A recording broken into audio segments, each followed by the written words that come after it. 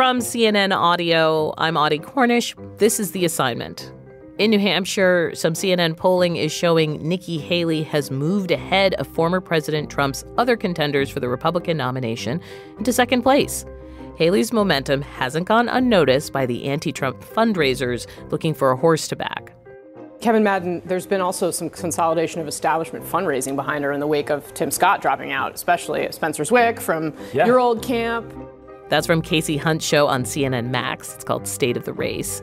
But the political news outlet Axios first reported that the so-called money maestro of Mitt Romney's presidential campaign was joining Team Haley. So we reached out to another Romney team alum, Kevin Madden.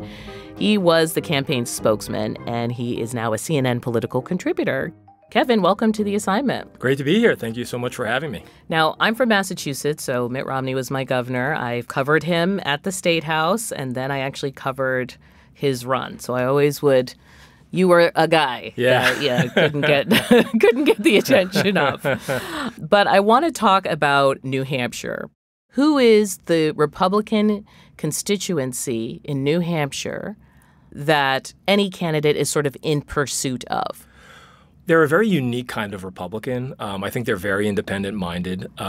They have an aversion towards high taxes, towards a government that wants to get very involved in things like whether or not they should have a rifle in the shed, whether or not they can go a certain speed limit, that type of thing. Yeah. Like, there's just a very sort of independent-willed and libertarian streak that runs through your average Republican voter in New Hampshire. But they also, and I think this is why every single campaign has to run its way through New Hampshire, is they take their responsibility of voting very seriously. Yeah, but so does Iowa. They do, I know. But I think it's more of a tradition, and I think it's also in the DNA of what the average New Hampshire concerned citizen thinks is a really important part of their role of living in New Hampshire. I will say, growing up in New England, the town hall was a real thing. I actually lived in a town that still had town hall governance, where people ran for office to be town hall members. Right. And there was like a couple hundred people who had this job. And I remember covering those campaigns in New Hampshire, and you were trekking from house to house in the snow. House to house in the snow, and the funniest part was how many times you would see some of the same people show up to different town halls that were in the area, and you're like, wow, we haven't even made a conversion yet here, right? We've got the old joke about, hey, are you going to vote for candidate X? And it's like, well, I don't know. I've only met him 4 or 5 times yet, so I don't know, right? And so that was a very real thing, and I think that's the thing that New Hampshire voters have, and I think Iowa voters too, right? They really do like to handle the merchandise before they make a purchase, and they really do like to force candidates into a level of transparency and a level of intimacy with your average primary voter that tests candidates for the ultimate test of the presidency. We're going to talk a little bit about this new CNN poll that was conducted by the University of New Hampshire. There's lots of things people have taken away from it, but number one is that Haley had sort of moved into the second position. So just to do the numbers, in New Hampshire, the majority of supporters said 42% would go for Donald Trump. And then Haley, 20%. Former New Jersey Governor Chris Christie, 14%, and Florida Governor Ron DeSantis at 9%, which people are definitely seeing as a reversal of fortune. And then tech entrepreneur Vivek Ramaswamy at 8%. So when I see these numbers, I know everyone talks about Haley, but the first thing I want to point out is that if you add up everyone but Trump, that means there's still a large number of people who are willing to check out another option. Yes, it means there's a marketplace. It's divided. In a business world, we would say there is an addressable market here. Okay. Right? And it is divided and it's somewhat fractured, but there are people who are still shopping around. Now, Trump is still the dominant force inside the party. Like, as good as some of these trend lines look for some of these candidates that are still new, Trump still has a very firm grip on this electorate. So that's why you're here, because you probably, in your time, have had to sit down with a candidate and say, time to call it. I've had way too many of those conversations where I've had to have, why am I this young guy from Yonkers, New York, having a very hard conversation with somebody who's running to be leader of the free world. Like, they should know this, right? Sometimes when you're running for president and you have your campaign based on like your aspirations and like your policy ideals and the big plans that you have for the country, you oftentimes forget some of the nuances of campaigns and also the behavioral science of winning over electorates. And so you have to have these hard conversations with So let's voters, run through the scorecard a little bit. We see this movement in New Hampshire, and then I'm thinking of, two major candidates who have dropped out, the former Vice President Mike Pence and also the senator from South Carolina, Tim Scott. Interestingly, both of these people, I think, everyone thought would appeal to evangelical voters. Maybe you can decode some of that for me, that they are gone. But I want to know, what are the elements that go into the decision of we should get out? Well, the number one thing, and this is an old saying in campaigns, is that candidates never run out of reasons to run. They run out of money. If you look at a campaign like Mike Pence's, he's never really run out of the desire to run. He has really strong support, and to tell you the truth, he probably offered the best opportunity to sort of consolidate some of the evangelical vote in a place like Iowa where it figures very prominently. But that's not what happened. It's not what happened, and you do not want to go into debt.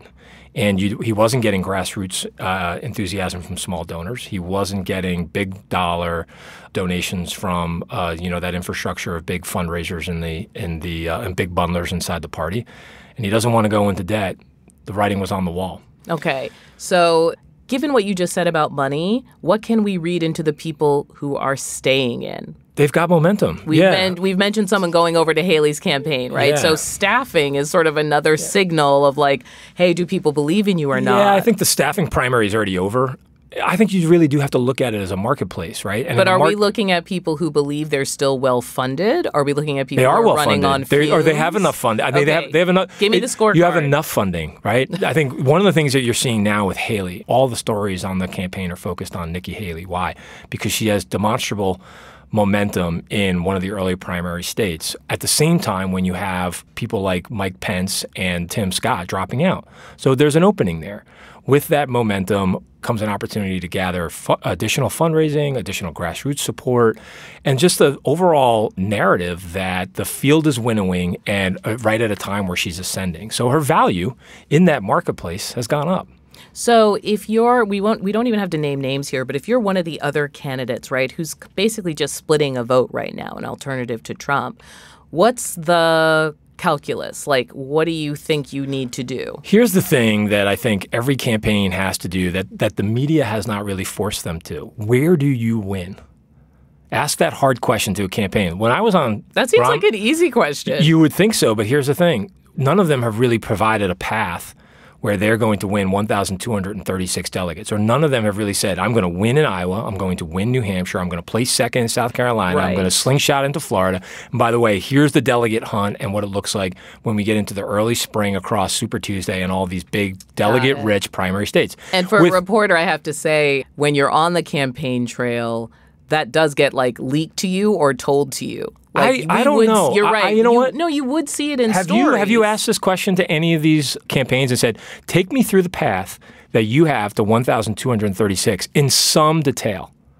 Have you? As a spokesman, have you ever given some detail? Absolutely. You go back. I was on Casey's show this morning. Okay. You go back and you ask Casey, you ask any Maeve Reston, you ask Dan Balls from back in the day, anybody who covered that campaign. All of them made trips up to Boston. They sat with me for 45 minutes to an hour. I would walk through the map. I would walk through our resources where we had, and our resources were not just money. This was during the primary? This was during the primary. During 2008 and 2012, I would say, here's how we win the nomination. Here's how we advance to a general election. So you're saying and I could the do it silence in detail. Around this is deafening. I think it's the question mark around it. All right, you're right. So silence, question mark. The lack of a definitive answer for many of these campaigns is here's how we beat Trump and where we beat Trump.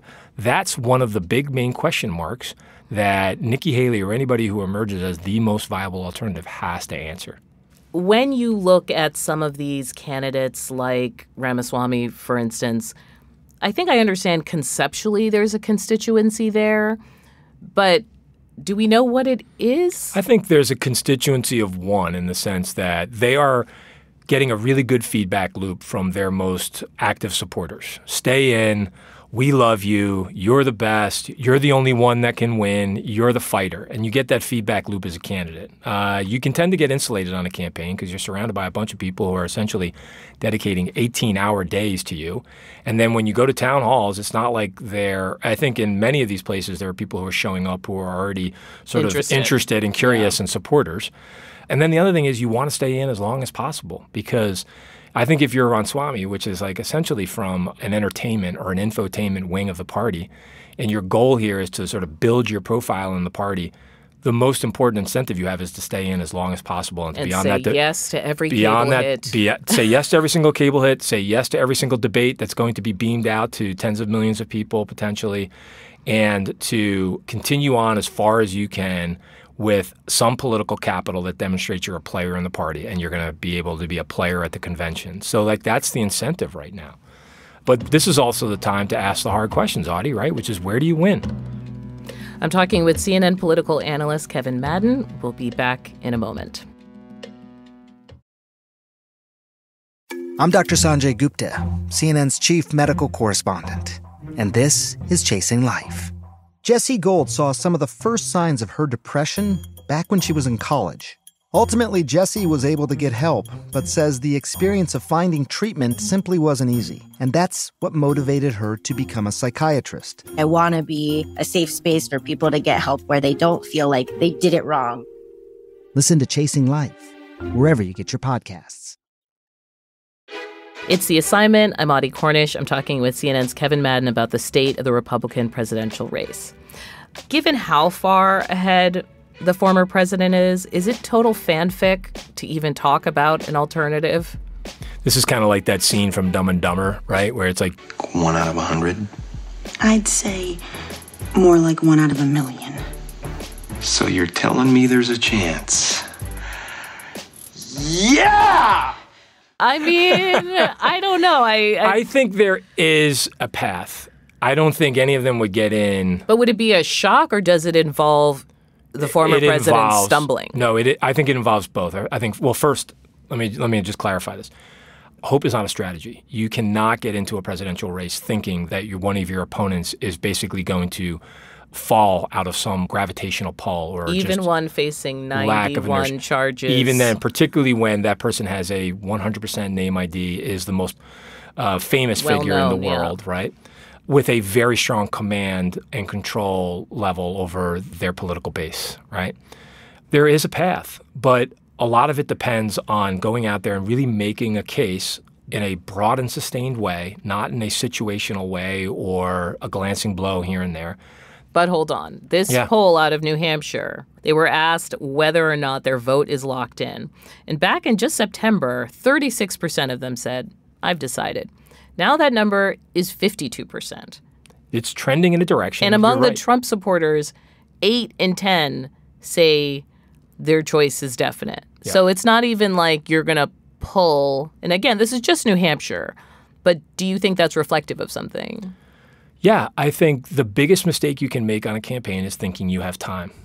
And if you look back to all of the campaigns when Trump was most vulnerable, when the indictments were first coming down, none of them went out and made a hard case that this would make him a toxic candidate in a general election in 2024. And they hoped somebody else would do it. And so here we are, fast forward a couple of months, and voters are, because some of these candidates haven't gone out and made a really strong, relentless case against them, they're starting to sort of solidify with Trump. Now, I still believe that polls are merely snapshots in time. Mm-hmm.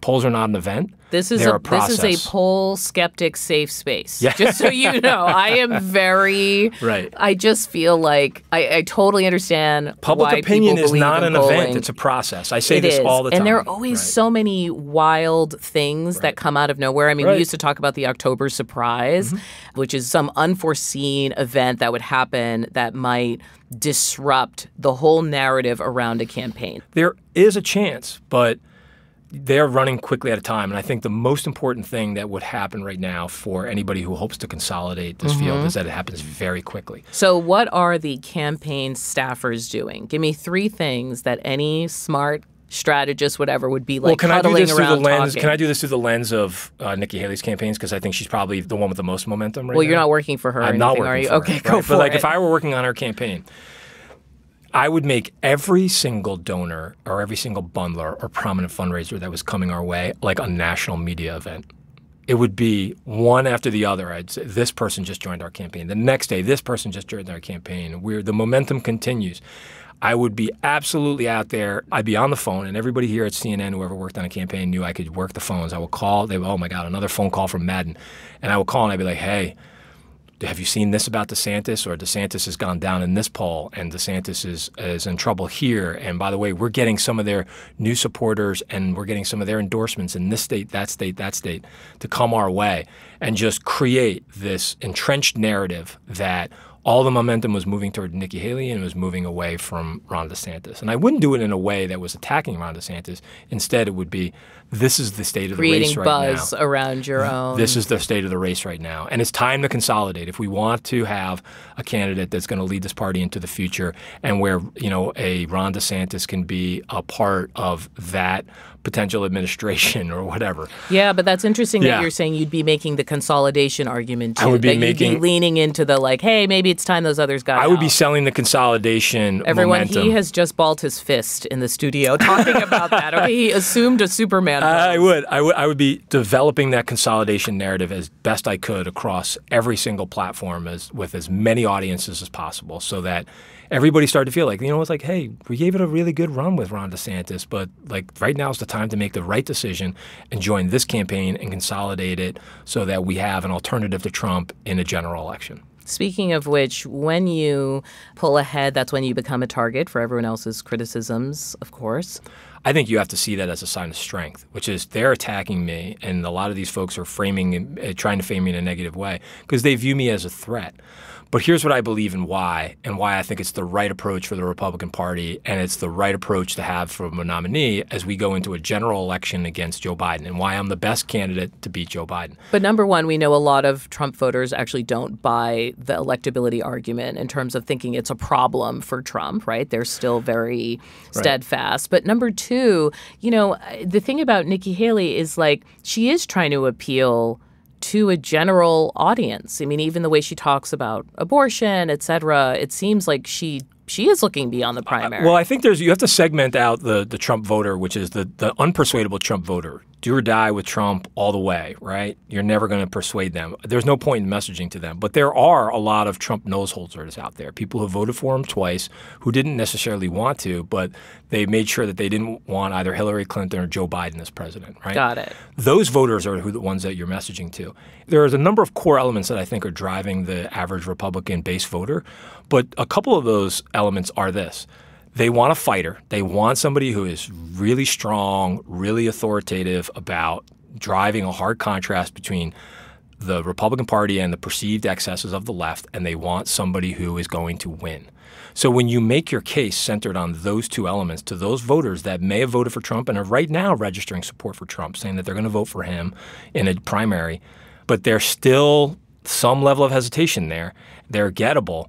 That's who Nikki Haley is sort of focused on right now. I guess what I'm trying to figure out is how seriously do you think Republicans should take the populist arguments of their party and the populist elements? Oh, well, if you're asking me as a Republican, am I worried about the populist I'm asking you as an streak? ex-Romney person, Well, right? Like I think it's people obvious. look at Romney or the It's Bushes obvious, as yeah. neocons, as neoliberals. Yeah, I mean, I prefer the term smart power versus, all these silly neocons, neoliberal tags. So, I mean, I think it's problematic. I think our place in the world when it comes to supporting our allies in Ukraine, supporting our allies in the Middle East, Do you feel building like up this strong is a institutions like NATO, like that's a key issue for me. But I also think that if you took the number of Republicans who NATO alliance is like a top 3 issue, where it probably could fit us all in a phone booth. And I believe that's a problem with the Republican Party. You and I have talked about this before. The party that I prospered in and where I worked on national campaigns had a very, very sharp focus on both message and policy that says, here's what we're for and why. The party now, and if you look at the Steve Bannons and those who are driving the sort of populist sentiment of the Republican base right now, it's about what they're against and why, and who's to blame for it. It's a very popular sentiment. It's driving a lot of outrage. It's a lot easier to explain. It is. That was one of the things I learned when I was in Congress. It's so much easier for a member of Congress to go home and explain a no vote than it is to explain a yes vote. And that was why I felt like, you know, the best part of my job when I worked as a Republican communicator was coming up with ways to explain what we were doing and why, because it was a challenge. But it was an important part of driving an ideas-driven Republican Party. And now we have a Republican Party that I just have to admit is very much driven by a lot of emotion. We talked a lot about Nikki Haley, but the person who was number 2 is Ron DeSantis. Is this campaign really dying? Here's the most troubling thing if you're inside the DeSantis campaign. You've gone from national polls 26, 29%, and in some of these state polls a similar sort of share of the vote. And you spent millions and millions and millions of dollars, and you spent hours and hours and hours traveling across all these primary states, and you've gone down. The troubling thing is you're putting more resources in to get less support. That trend line at this stage in the game, very, very hard to reverse. Because it's also back to the money. It's a marketplace. What people are finding out is that the more they find out about you, the less they want of it. And so it's a really hard thing for the campaign to come to terms with right now. Is that something that Nikki Haley should be wary of? Nikki Haley already is wary of it, and that's why she is actually going out there and probably messaging right to these donors, right to these big supporters and endorsers, and trying to say, like, the momentum's with me, the marketplace is speaking, join my team. So the thing we haven't talked about really is the former president, partly because he gets talked about everywhere. But I did want to get your perspective because, you know, right now he's sitting in courtrooms. Like, yes, he's doing campaign events, but he's not campaigning with the visibility that maybe we all remember. It feels like he's quieter in a way. Yeah, it's very different from 2020. It's very different from 2016. So I'm not making that up. No. If you really look back at what Trump did well in 2016 was he really did become a vehicle for a lot of people's frustrations with the canyon that had emerged between the way Washington, D.C. would talk about and try to legislate or solve problems and the real concerns that voters had around the country. Yeah. And they just felt like there's just this gap. And he'd come in and say, you're not crazy. This thing is bad. You're not crazy. These people don't care about you. Yeah. You don't. And by the way, they'll talk about it and talk about it and talk about it, but they're never going to solve it, not like I will, right? And so he did become this vessel for a lot of frustrations around the country. And he was running against a Washington insider in 2016, like the personification of Washington insider. And so a race that became essentially a race to the bottom, Clinton hit bottom first in that campaign, and that was how we won. I mean, the amazing stat that I still can't get out of my head from 2016 was how many folks went to the polls with a belief that Trump was not fit for office, but voted for him ananyway. Right. That was a stunning And that's meaningful. statistic. I mean, some of the polls at CNN have indicated that people don't think he's honest. Right. Or there was one question was, would you be proud to say he was your president? Right. And majorities said no, but that didn't necessarily mean they wouldn't consider it. And you and I have talked about this before where my firm belief is that every election comes down to whether or not a candidate can answer this question affirmatively. Does this person understand the problems of people like me? And in that race in 2016, he just happened to be a little bit better than Hillary Clinton. And that's still a deeply pertinent question right now. It is. Every single election still comes down to that. Yeah. I really do believe it. If we were to boil down what we do. Good economy, right? Or meaning, by good, I'm saying even when your unemployment is low, et cetera, if people don't feel it, if the answer to that question reflects people's disappointment, that's a problem. And what's that old saying about swimming with sharks? It's like you don't have to outswim the shark. You just got to outswim the other guy you're swimming with. And so, everybody says, well, what's Trump's plan on the economy? And it's like, he's not the incumbent right now. And the incumbent is the one that's going to potentially get blamed. And then the other thing we have to remember, this election is going to be really, really, really, really close. No matter what happens between now and November, it's going to be really, really close. Yeah. We're talking about anywhere between 120,000 to 300,000 votes in 4 states. That's the whole ballgame. So Trump just has to be a better alternative than the incumbent in that race. Kevin Madden is a CNN political analyst. He served as a senior strategist and spokesman on 3 presidential campaigns, including Mitt Romney's 2012 bid. That's all for today. The Assignment is a production of CNN Audio. This episode was produced by Dan Bloom. Our senior producer is Matt Martinez. Our technical director is Dan Dzula, and Steve Lickteig is the executive producer of CNN Audio. Support comes from Haley Thomas, Alex Manasseri, Robert Mathers, John Dianora, Lenny Steinhardt, Jameis Andres, Nicole Pesaru, and Lisa Namaro. Of course, special thanks to Katie Hinman. And if you want us to cover a political assignment, give us a call. 202-854-8802. Again, the number is 202-854-8802. We'll be back with a new episode on Thursday. Thank you for listening. I'm Audie Cornish.